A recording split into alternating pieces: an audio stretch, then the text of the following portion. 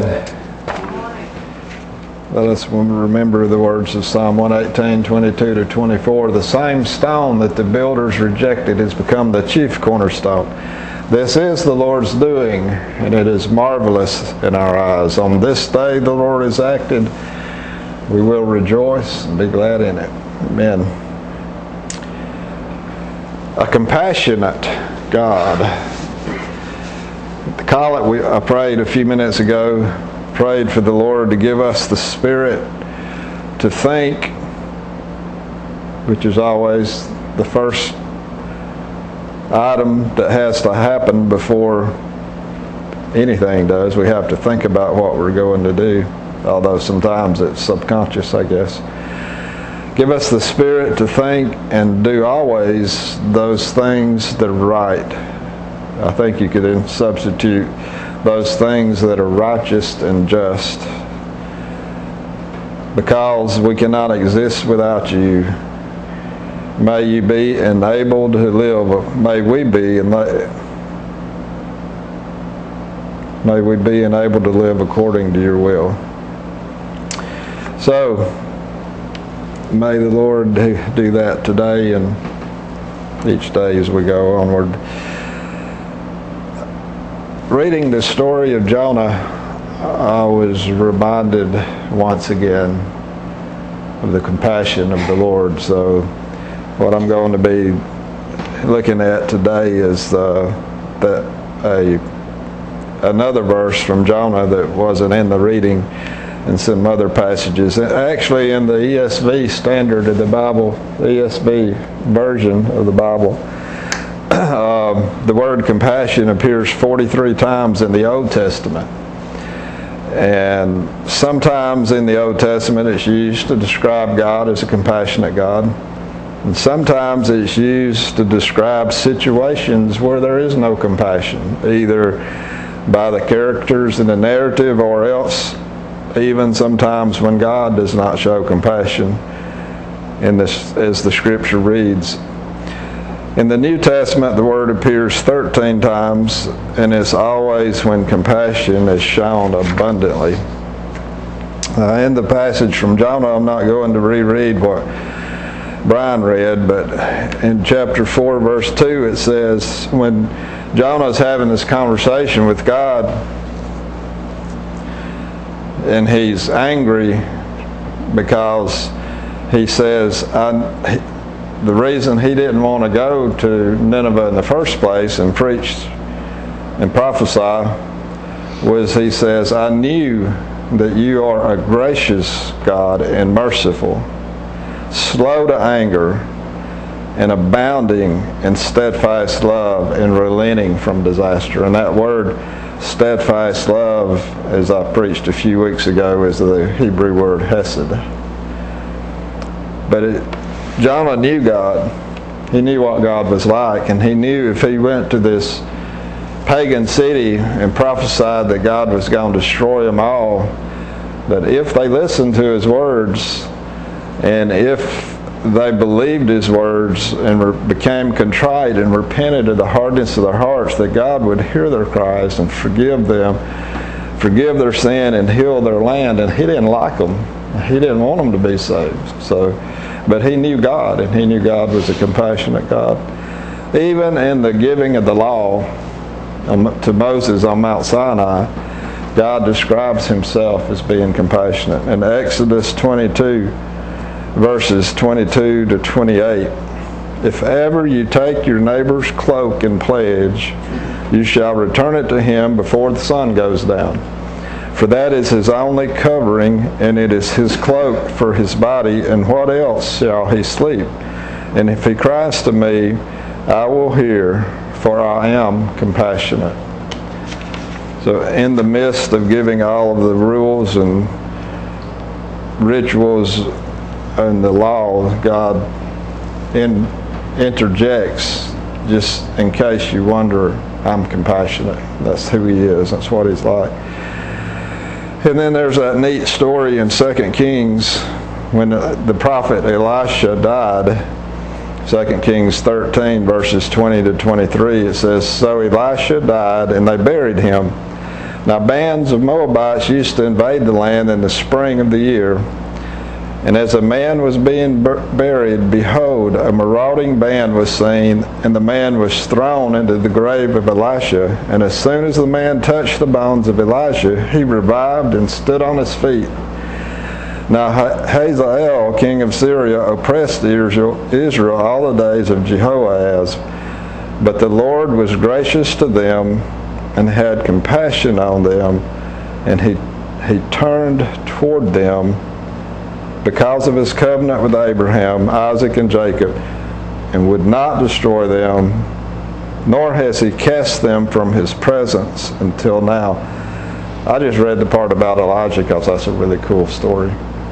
But that is in the context of the following statement about God. God was gracious to them. He had compassion on them, and he turned toward them. I don't think you can find a scripture that tells about God turning away from somebody. And I know there's that one passage, I think it's in Habakkuk, that says God won't look upon sin. But if you read that entire prophecy, it ends up talking about the compassion and mercy of God. And then, we've heard it preached that God, when Jesus was on the cross, that God looked away. But when Jesus said, my God, why have you forsaken me?" He was quoting Psalm 22. If you read the whole Psalm, it ends up talking about God's grace and mercy and love. So, anyway, God is a God of compassion, and he turned toward them because of his covenant, would not destroy them, and would not cast them from his presence. This is the God who has redeemed us. He is the God whose posture is a posture of grace. He is the one who has promised to never leave or forsake us. His face is always toward us, even when we're in rebellion.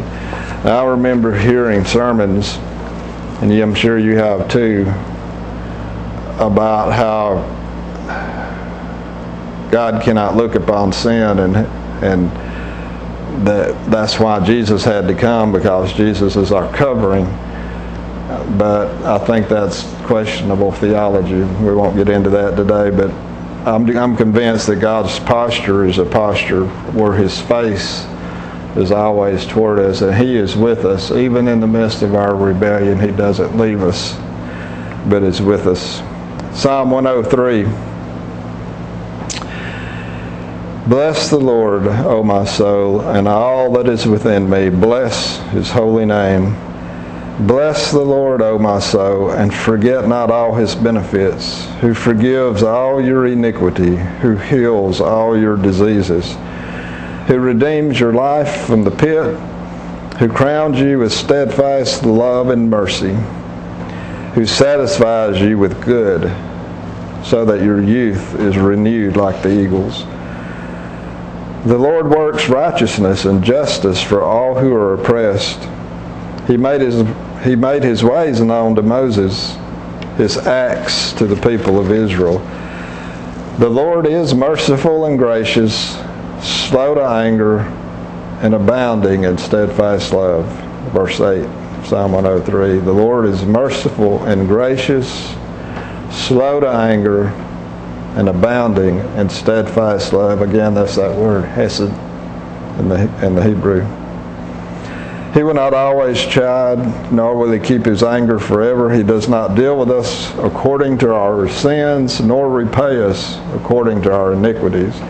For as high as the heavens are above the earth, so great is his steadfast love, hesed, toward those who fear him. As far as the east is from the west, so far does he remove our transgressions from us. As the Father shows compassion to his children, so the Lord shows compassion to those who fear him. For he knows our frame. He remembers that we are but dust. I think we could even substitute frame, for he knows our name. He remembers that we are dust. As for man, his days are like grass. He flourishes like a flower of the field, for the wind passes over it, and it is gone, and its place knows it no more. But the steadfast love of the Lord is from everlasting to everlasting on those who fear him, on his righteousness to children's children, to those who keep his covenant, remember to do his commandments. The Lord has established his throne in the heavens, and his kingdom rules over all. There's not one ring that rules them all, but there is one king that rules them all, and one kingdom, and that is the kingdom of God, the kingdom of heaven. That's Psalm 103. The 55th chapter of Isaiah has a subtitle in the English Standard Version, The Compassion of the Lord. We sang these words this morning in one of the songs. Come, everyone who thirsts, come to the waters. And he who has no money, come buy and eat. Come buy wine and milk without money and without price. I just recently heard a teacher say instead of buy, you could substitute the word receive. Come receive wine and milk without money and without price. Why do you spend your money for that which is not bread, and your labor for that which does not satisfy? Listen diligently to me and eat what is good. Delight yourself in rich food. Incline your ear and come to me. Hear that your soul may live, and I will make you an everlasting covenant, my steadfast, sure love for David. Behold, I have made him a witness to the peoples, a leader and commander for the peoples. Behold, you shall call a nation that you do not know, and a nation that did not know you shall run to you because of the Lord your God and of the Holy One of Israel, for he has glorified you. Seek the Lord while he may be found. Call upon him while he is near. Let the wicked forsake his way, and the unrighteous man his thoughts. Let him return to him, that he may have compassion on him, and to our God, for he will abundantly pardon. My thoughts are not your thoughts, neither are your ways my ways, declares the Lord. For as the heavens are higher than the earth, so are my ways higher than your ways, and my thoughts than your thoughts. For as the rain and the snow come down from heaven and do not return there, but water the earth, making it bring forth and sprout, giving seed to the sower and bread to the eater, so shall my word be that goes out from my mouth. It shall not return to me empty, but it shall accomplish that which I purpose, and shall succeed in the thing for which I sent it. For you shall go out in joy and be led forth in peace. The mountains and the hills before you shall break forth into singing, and all the trees of the field shall clap their hands. Instead of the thorn shall come up the cypress, instead of the briar shall come up the myrtle, and it shall make a name for the Lord, an everlasting sign that shall not be cut off. That's chapter 55 of Isaiah.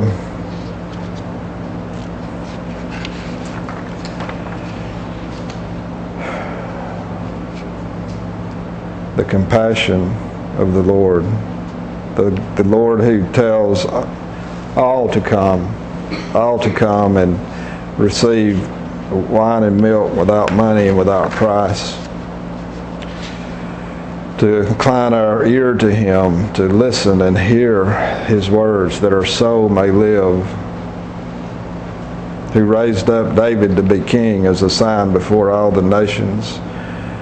Pleads with the nation of Israel to seek the Lord while he may be found, to call upon him while he is near, and let him return to him, that he may have compassion on him, and to our God, for he will abundantly pardon. That is the posture of God. That is his position toward us, to abundantly pardon, to extend mercy, to pour grace out upon us. And I think in this modern society, mechanized, distributed, consumerist culture in which we live versus like the rain comes down and waters the earth, making it bring forth and sprout, giving seed to the sower and bread to the eater, loses its impact upon us.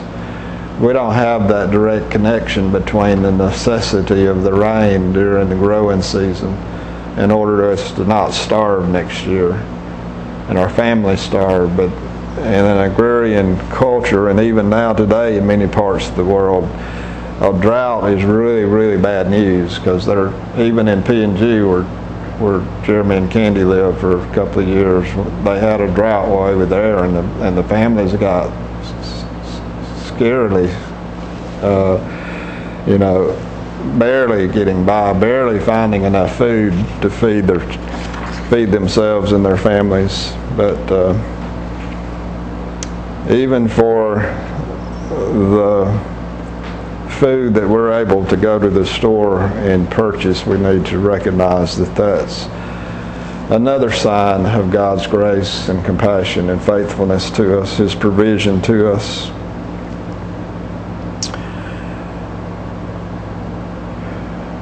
So that brings us to Micah, that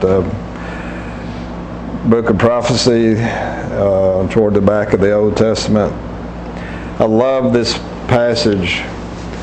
I never really studied Micah in detail, but this is one verse I've often read and often heard taught and quoted, chapter 6, verse 8. But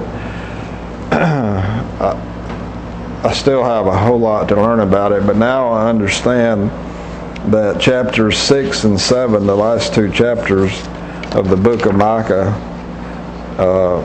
are an allegory of a courtroom, or a law. It's actually a lawsuit. And in fact, in my open study Bible, in the book outline, in the study notes, where it has the outline of all the chapters and the different verses with headings and subheadings, the major division for that last section, the last two chapters of the book, is the lawsuit of God.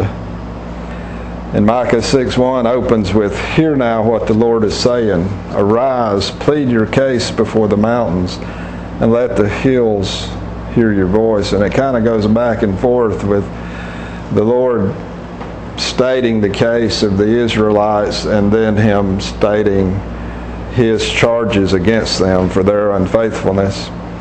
And like most of the writings in the Old Testament prophets, it's not an easy read. It's not something you can skim through it like you would a modern day novel. In order to glean the truth it reveals, it requires some effort and some study. But that verse at the beginning of chapter 6 is verse 8. It kind of sums up the entire Old Testament, or the entire story of God, really. He has told you, O man, what is good, and what does the Lord require of you, but to do justice, and to love kindness, and to walk humbly with your God.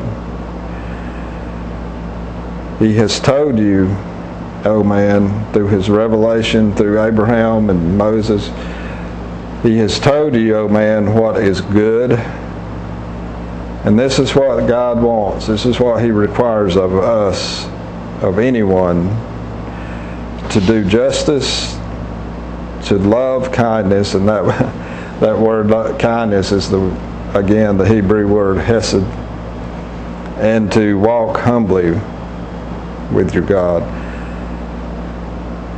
So we are called to stand up when we see injustice, to stand up for justice, to take actions, to establish justice where there is none, and to be kind-hearted like the Lord is, and to have a spirit of humility. The Father, our perfect Father in heaven, desires His children to embrace and display the same characteristics that are His own. He wants to see us as His children to behave as He behaves, to do justice, to love kindness, and to walk humbly. Psalm 89:14 says, righteousness and justice are the foundations of your throne.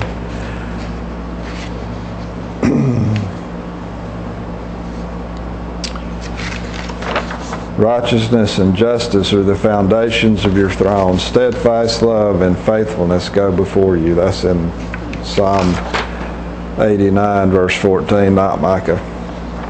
But anyway. Toward the end of chapter 7 in Micah, as it's coming to the close,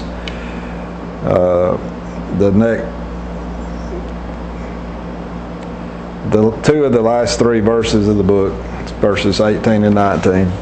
Who is a God like you, who pardons iniquity and passes over the rebellious act of the remnant of his possession? He does not retain his anger forever, because he delights in unchanging love. Guess what that unchanging love is in Hebrew? That's it. He will again have compassion on us. He will again have compassion on us. He will tread our iniquities underfoot. Yes, you will cast all their sins into the depths of the sea.